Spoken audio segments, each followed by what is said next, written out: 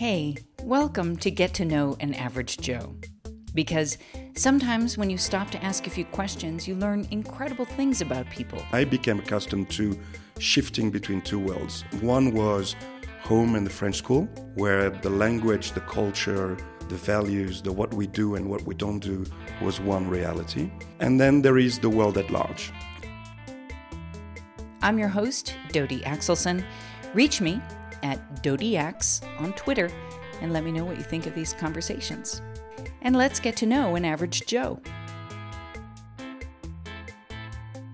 Thomas Wavelet, how do you explain yourself to people? So you have a French accent, you're living in Mexico, you moved most recently from Brazil. Give me the background. Well, the background is French, as the accent, I guess, tells. I was born in France, moved as a kid to Africa, and I've been sort of hopping continents and countries pretty much ever since. So for the last... And willingly? Well, as a child, I really didn't have the choice, right? So I had to follow my parents. And I think it sort of grows as a habit. The habit that I'm referring to is one where you learn at a very young age to adapt, look, listen, integrate. And it's a very powerful type of incentive, really, because it's so enriching. So I just kept going. So that's a really silver lining view of hopping around as a kid. Was there a downside? No, not really. Yeah, of course. I mean, you lose friends, but as a child, you also make friends very, very quickly and very easily. It was once difficult when we left Madagascar, and I guess I was 13 years old.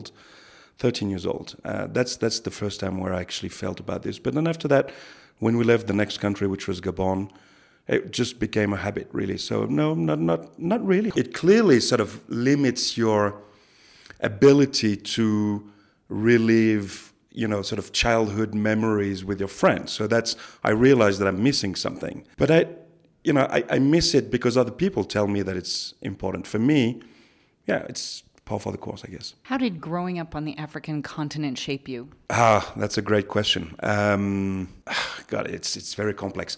Primarily because the world, you live into two worlds, and I became accustomed to shifting between two worlds. One was home and the French school, where the language, the culture, the values, the what we do and what we don't do was one reality. And then there is the world at large, where the languages are different, the habits and cultures are different, the taboos and what is being rewarded is different. Give me an example.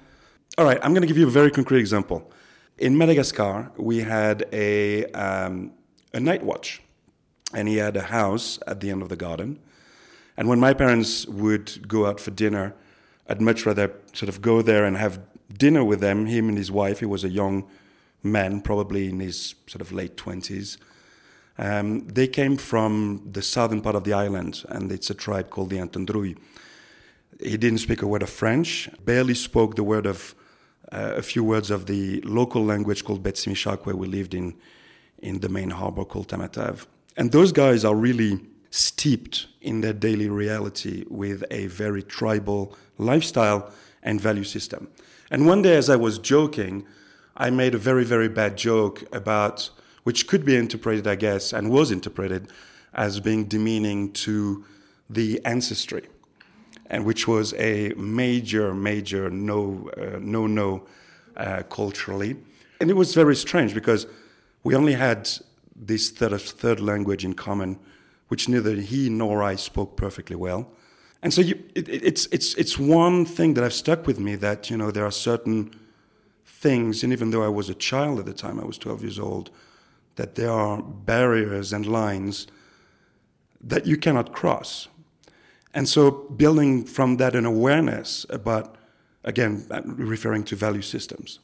So that has served you well as you have moved around the world continually. Do you give it 3 years in each country, or what's your time limit? It's been changing. I lived many years in the UK, which was another challenge, cultural and linguistic, being a Frenchman. No, it's been varying from 7 years in the UK, 3 years in Holland, 6 years in New York, 10 years in Mexico, 6 years in Brazil. So you're also just talking up the languages. Yes, that's a must. Hardest challenge I faced was actually learning Dutch. And Dutch is difficult for two reasons. One is because it takes some serious throat muscles to be able to reproduce the sounds. But more importantly, because they all speak perfect English. But you do realize that living in the country, even though you're in a country like Holland, which is perfectly bilingual, if you don't learn their language, you really don't have a chance to get into their minds. And that's really the most interesting part of being there. With all of your cultural experience and all of the places that you've lived and all of the languages you speak, you ultimately chose and married a French woman. Isn't that strange? There's a great expression in Mexican. Maids, muchachas, always go back to their village to get married. So I guess I'm fitting into that pattern. You're a muchacha. I'm a muchacha, I guess. It's puzzling. How did that happen? What's your meet story? Oh, it's the classic one, the trap set by a common friend and a dinner in Paris, and caveat, I was married previously to an American lady, so there you go. So you did experience the cross-cultural. Yes. So, of course, I ask that because Lars and I are both Americans and we are expats. We have the double expat experience in Sweden and in Mexico now. And I think one of the things we enjoy is being able to sing commercial jingles to each other and teaching that to our kids because we share that American cultural background, even though we're living somewhere else. Do you and Anne share that? Not really, because growing up in Africa, we didn't have television. Right. But in some way, some sort of French basis. Absolutely. So what we do have definitely in common is what I would say sort of the classic French educational varnish, right? So, and that's deeply rooted, the literature, the history, references, all of this. You can grow up in a different continent and still be sort of deeply steeped into that sort of collective experience of what, of the culture. Your identity still is. And it's part of the identity, yeah. I guess then the expat experience is just jumping on the expat experience. For me, it really wasn't an expat experience. It's just the continuum of living in different places. For Anne, it has been a challenge to adapt to new continents, new languages, because she's born and raised and lived in France, in Paris, until the tender age of 33. So I guess it's been more of a challenge to her. You're right. We do share those aspects in common. Which cultural values do you choose to carry on with your sons? You have two sons. Do they identify as French? Do they identify as Brazilian because their young life was in Brazil? They're still young, so we can't really have that conversation with them. It's one is Mexican and the other one is Brazilian. So we're rapidly increasing the chances of winning the World Cup, and we're counting on the Brazilians. Although the last time it didn't really work out. The one practical choice that we've made, because one thing that's very important for kids is obviously the educational system, and the one that we are most familiar with, both Anne and I, is the French educational system. We're lucky enough that pretty much anywhere you go in the world, you always find a French school. So because of this familiarity and because of the availability, we've decided to put them in the French educational system. That will obviously steep them into some of these cultural references and the varnish, as you said. And the varnish. At the same time, there's a great deal of emphasis on multilingualism, or the ability to speak multiple languages. It's, kids pick it up so quickly, so easily. They're learning without knowing. So yeah, they're already speaking 3 languages.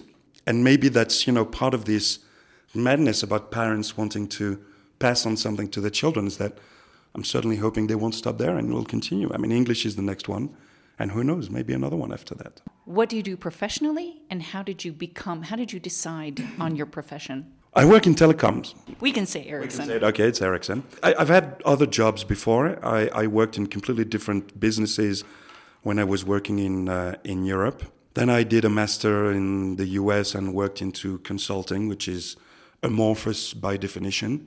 And Ericsson sort of came into my lap, really, more than anything else. I was contacted at a time when I was looking for a career change. The telecom market was buoyant at the time, and Ericsson as a company had a clear leadership position, was making tons of money. So it's been 15 years now, which is a testament of a double street loyalty, which is sort of a strange concept in 2015, right? Corporate loyalty, employee loyalty, very old-fashioned of me to say that. But it's been good. But you don't say it in a dissatisfied way. No, not at all. I'm a big believer in loyalty. What do you suppose is the next big change in your life? My eldest son just turned 9 today. It's his birthday. And the youngest one is a year and a half younger. So the big challenge going forward is going to bring them for the next 11 or so years to the age of 20. I think that's going to be the pièce de résistance, as we say in French. And how are you ready to do that? So my boys are 12, and I'm so afraid of that first girlfriend or first, that dating experience. I'm not scared about them experiencing love, even though it can be a tricky journey. But that's very French of you and very American of me. Yeah, worse things can happen in my book. Like you, I don't have the recipe. I don't have the. It takes an incredible amount of energy, listening, watching, awareness, patience, and a lot of dialogue with the spouse. I think we're just figuring it out as we go along. To be honest, buckle up. Yeah, exactly. Never a dull moment. Absolutely. Now we know a little bit more about Thomas Wavelet. Next time, we'll hear from Amber Alberti. Once a dancer, always a dancer, even if you're stuck in an office job. Just moving in some way that you're not supposed to move, it's this very footloose thing where dancing is taboo and moving and being comfortable with movement is odd. Please subscribe to Get to Know an Average Joe and let me know what you think. And now, if you'll excuse me,